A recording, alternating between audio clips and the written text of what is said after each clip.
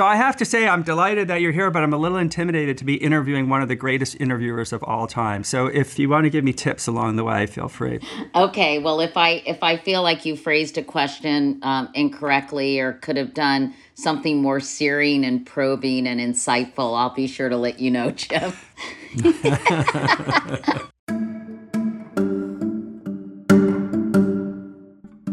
Hello, everyone. I'm Jim Ryan, president of the University of Virginia, and I'd like to welcome all of you to the premiere of our second season of Inside UVA. This podcast is a chance for me to speak with some of the amazing people that are part of the university community, which includes our alumni, and to learn more about what they do and who they are.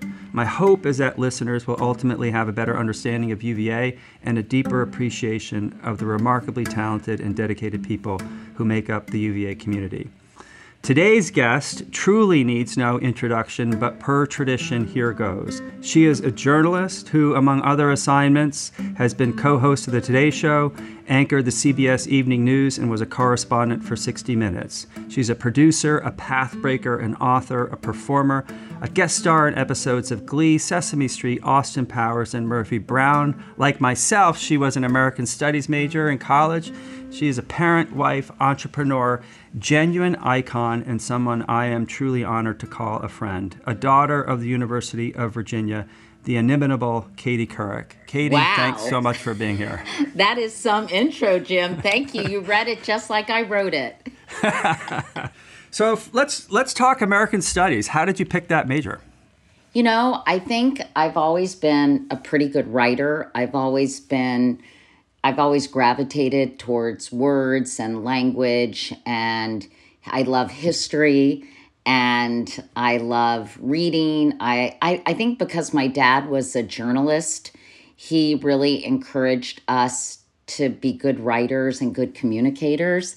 And I think I thought that American Studies would give me a broad liberal arts background from which I could, go into journalism. I wrote for the Cavalier Daily. During the summers, I was at UVA in Washington, D.C. I worked at different radio stations in their news departments. And so I just thought it would give me a broad background because I think early on I wanted to go into some kind of journalism. Right. So let's take a step back. You grew up in Virginia. Was it always UVA, or were you looking at other schools? Well, my sisters both went to Smith, and I think everyone kind of expected me to go to Smith. But I was sort of a little bit, I wouldn't say a goof off, but let's just say I got by on my charisma and charm, Jim. And so, anyway, but I applied to Smith, and I didn't even get waitlisted. I got rejected, and a thin envelope came in the mail, and I was heartbroken. And so UVA was not my first choice, but I'm so glad I went to UVA. It was a really good place for me. I think I got a really well-rounded education. I loved it. I lived on the lawn. I was an RA. I embraced it so, completely. And I think Smith would not have been necessarily the right place for me. And that's what I tell kids, Jim. They usually end up where they should, as long as they really take advantage of the opportunity any college or university presents them with. Colleges are what you make of them, right? And it was also in state, and it was incredibly, economical. So if I'm hearing you correctly, you're saying you had a lifelong dream to go only to UVA, and that's the only school you considered, and lo and behold, you were here. So that is great to hear. You mentioned living on the lawn. You didn't just live on the lawn, you were the senior resident of the lawn, which is a pretty big deal. Any highlights from your time? Oh my God, that was so fun living on the lawn, except for walking down the path in your bathrobe with wet hair, with your bucket of shampoo and soap and stuff in the middle of winter with icicles forming on your hair. It was just really fun. We had a great group of people. It was so idyllic, to be able to have an American Studies seminar on the lawn, sitting on blankets, and there was something just so lovely and special and historic, and building a fire, and it was it was wonderful. It was a wonderful experience. Yeah, there's no place quite like it. So you mentioned journalism, which is obviously your career, and it sounds like you've been thinking about it for quite a while. And was that your dad's influence? I mean, did you come to college knowing that that's what you wanted to do? I mean, I thought it was something along those lines. I was interested in advertising too. And I remember going up to New York and I interviewed with all these places and they all told me to go to business school. Well, I wasn't super jazzed about that. And it was pouring rain. It was March. Mascara was running down my face. I had a cold. My umbrella was going upside down. I couldn't get a cab. It was a frigging nightmare. And I remember doing an interview, like my third or fourth interview, and this woman said that I should go to business school. I was feeling so defeated. I did what every prospective employee should do in a job interview. I started crying. And she said, "Dear, maybe you should consider getting a job closer to your parents." So advertising wasn't for me, obviously. And so I ended up going into journalism, which I did want to do because, as I mentioned, I had worked every summer, encouraged by my dad, as a summer intern at WAVA, which was all news radio in Washington. Then I worked at WASH in the news department, and then I worked at WMAL, WRQX. So I think I picked a career, Jim, that so fit with my skill set and my personality that's why I was ultimately successful. That and some, luck and good timing. Right. So what would you say was your big break? I think it was when Tim Russert, the late Tim Russert, Tim saw me covering Marion Barry when I was a local news reporter in Washington. And I think he thought I had a lot of pluck and moxie and, was sort of persistent. And he gave me a job. He offered me a job as the junior Pentagon correspondent working under Fred Francis. So that opened the door to the network news world. Right. And you've held a lot of incredible jobs. Do you have a favorite among them? Well, I think probably I was most suited to the Today Show because I think it satisfied my interest in sort of a whole panoply of subjects. I'm interested in pop culture, but I'm also, for all my quote unquote perkiness, I'm actually a pretty serious person and I care deeply about big issues. And so I think doing the Today Show was such a smorgasbord of topics. Well, it's like the American Studies version of journalism. Yeah, it is. And I also think, when I did that job, social media didn't exist. There were no iPhones. I did it from 1991 to 2006. And when people wanted to know what was going on in the world, they turned on their radio, they turned on their television, or they picked up the newspaper on their front steps. And so I think that we were able to almost establish be such an important part of the news cycle, set the tone for the day, what people were thinking about, looking at. And there wasn't this paradox of choice where there's just so many outlets. And I feel like that's when the show was really, really important. And it's still important, but just its importance has been diluted by so many other options. Right. So as I mentioned earlier, you are widely and rightly known as one of the best interviewers of all time. I'm curious from your own perspective, do you have a favorite interview that you remember? And do you have, let's call it, a least favorite interview? What's the best and worst in your mind?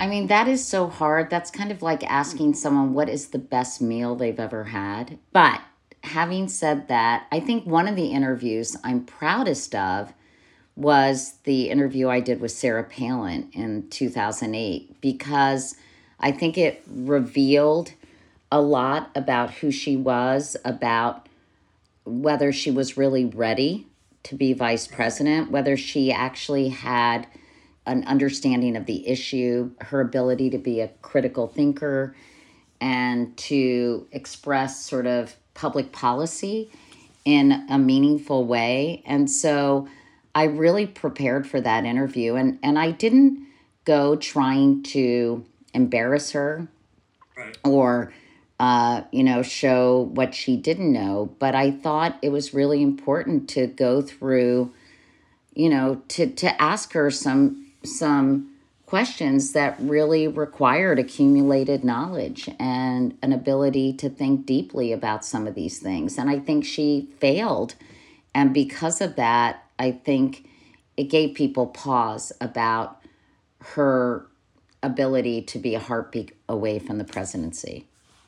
So I was very proud of that. And I prepared for days for that interview. I think the worst interview, I did an interview with John and Elizabeth Edwards that was sort of tone deaf. It was about Elizabeth, and her cancer had come back. And it was kind of about her decision to continue campaigning for her husband. And of course, this predated all the scandal. And I think I asked her about, her choices in a way that was weirdly insensitive or came off that way. And I regret it because I had lost my husband to cancer. I was somebody who understood what it was like to experience it. And I just feel like it didn't reflect who I was or how I felt about her situation or the way their family was suffering and dealing with this, something I was all too familiar with. Right. So your latest venture is Katie Couric Media. Can you talk a little bit about that, the why and the what, and how it's going? Sure. Well, as you mentioned, I have done a lot of big jobs. I've been very fortunate. I did the Today Show for 15 years. I was anchor of the CBS Evening News. And after that, I did a talk show for 2 years. And then I worked at Yahoo because I saw this digital revolution happening before my eyes. So after doing all those things, I thought, gosh, I don't necessarily want to go back to a network. It's hard to go back. And other people, were coming through the ranks and doing a great job. And so I thought, I still want to work. I love what I do. I'm still endlessly curious. So why not, given the fact that there's so much disintermediation, you don't need the network structure to communicate with an audience. You can do it on podcasts. You can do it on social media. You can do it on YouTube. You can do it on streaming networks. And so as a result, I thought, I'm just going to do my own thing. My husband, John, has a background in finance and was really kind of semi-retiring. And so he said, I'll help you. So now we have about 40 employees. We do a 6-day-a-week newsletter called Wake Up Call, and people can sign up by going to katiecouric.com. We have a really vibrant website. We work with purpose-driven brands to focus on things like health and wellness, cancer prevention, environmental sustainability. And, and it's going really, really well. We have a very engaged audience. I think because I got into the business when I did, people look to me as someone they can trust, someone who is not going to be unprepared for an interview, someone who's not going to give things that are not factually correct. And so as a result, I'm able to interview Neil Katyal, a constitutional scholar, about what it means to go into Mar-a-Lago and what are the consequences of former President Trump's legal challenges. Or I can talk to my friend Lindsay Addario, is the incredible photojournalist who's covered so many war zones, and she's in Ukraine right now. She has an exhibition coming up in New York, so I just sent her like 6 questions about her work and the most interesting stories she's ever covered and what she tries to capture in her photographs, and I'll have that in my newsletter. And I'm developing some documentaries, so I'm able to continue doing what I love. And I am the boss of me, as our kids used to say. Right. Well, it seems like it's harkening back to a certain extent to the Today Show, where you could cover a huge range of topics, but you get to decide which topics. Yeah. I mean, I just can do anything. It's so fun. Right. So let's shift gears for just a second. I've really admired your philanthropic work, and I wonder if you can talk a little bit about the causes that you've championed that are near and dear to your heart, and how you decided to use your platform really to bring attention to causes that you believe in, including cancer detection, prevention, and treatment. Well, I think most people who become intensely committed to a cause do so from personal experience. I remember early in my career, I was asked to MC, practically every event for every charity you could think of, and all incredibly important, worthy causes. But when my husband Jay died in 1998, when he was just 42, diagnosed in 1997, and after 9 months died of advanced colon cancer, I mean, it was devastating. And our daughters were 6 and 2. And it just made me realize that there was a huge vacuum of knowledge about this disease, about the fact that it was the number 2 cancer killer of men and women combined, the fact that it was highly preventable with proper screening, or even with a better understanding of the symptoms, because often when you have symptoms, it's advanced. And that's one of the scary things about this disease and about so many cancers, actually. So I think when this happened, it just became obvious that I would be focused on educating people and raising funds. I was so frustrated that the therapy that Jay was on had been used since the 1950s. And, I thought this is impossible. We have to make more progress in coming up with better treatments and diagnostic tools and prevention strategies for colon cancer. So I did my colonoscopy on the Today Show just to kind of destigmatize and demystify the procedure. And then from there, I focused on raising a lot of money. I started the National Colorectal Cancer Research Alliance, where we got people, experts from about every aspect of the disease. And then, of course, when Emily died, my sister Emily, who became a state senator and was running for lieutenant governor of Virginia, and they're part of the Clinical Cancer Center at UVA is named after her. I'm just enormously proud of her and was so heartbroken, along with my family and so many of her constituents, when she died of pancreatic cancer when she was 54. And thought, gosh, all cancers need more funding. I knew that only 1 in 10 promising research proposals was funded by the NIH. And I said, there are a lot of great ideas out there that just can't get funding. And we have to take up the slack. So with 8 other sort of type A women like Sherry Lansing, who was a very well-known Hollywood executive, and Lisa Paulson, who was in charge of the EIF, which is the philanthropic arm of Hollywood, and some other women in marketing and all kinds of backgrounds, we started Stand Up to Cancer. And we thought cancer research shouldn't be so siloed. It should be more collaborative and less competitive. And we need to really help fund these dream teams of scientists who are all working on the same things, and they need to get together. And we've raised over $700 million. I think our research has contributed to something like 9 new FDA-approved drugs. So that has been my main focus for the last 20 plus years. But I'm also doing other things. I'm very interested in ALS research. I'm executive producing a documentary about a remarkable young man and his wife, Sandra, who met during the Obama campaign and have really spearheaded 3 important pieces of legislation on Capitol Hill using their political acumen and their ability to be sort of community organizers, from working on the Obama campaign to changing changing a lot of people's lives with ALS. And, it reminds me of that famous Margaret Mead quote, never doubt the power of a few committed citizens to change the world. Indeed, that's the only thing that ever has, something along those lines. But I think it just shows you can really, accomplish something if you set out to do it and are sort of relentless. Okay, so last question. If you were interviewing Katie Couric for a UVA podcast, what question would you ask her that you haven't already been asked?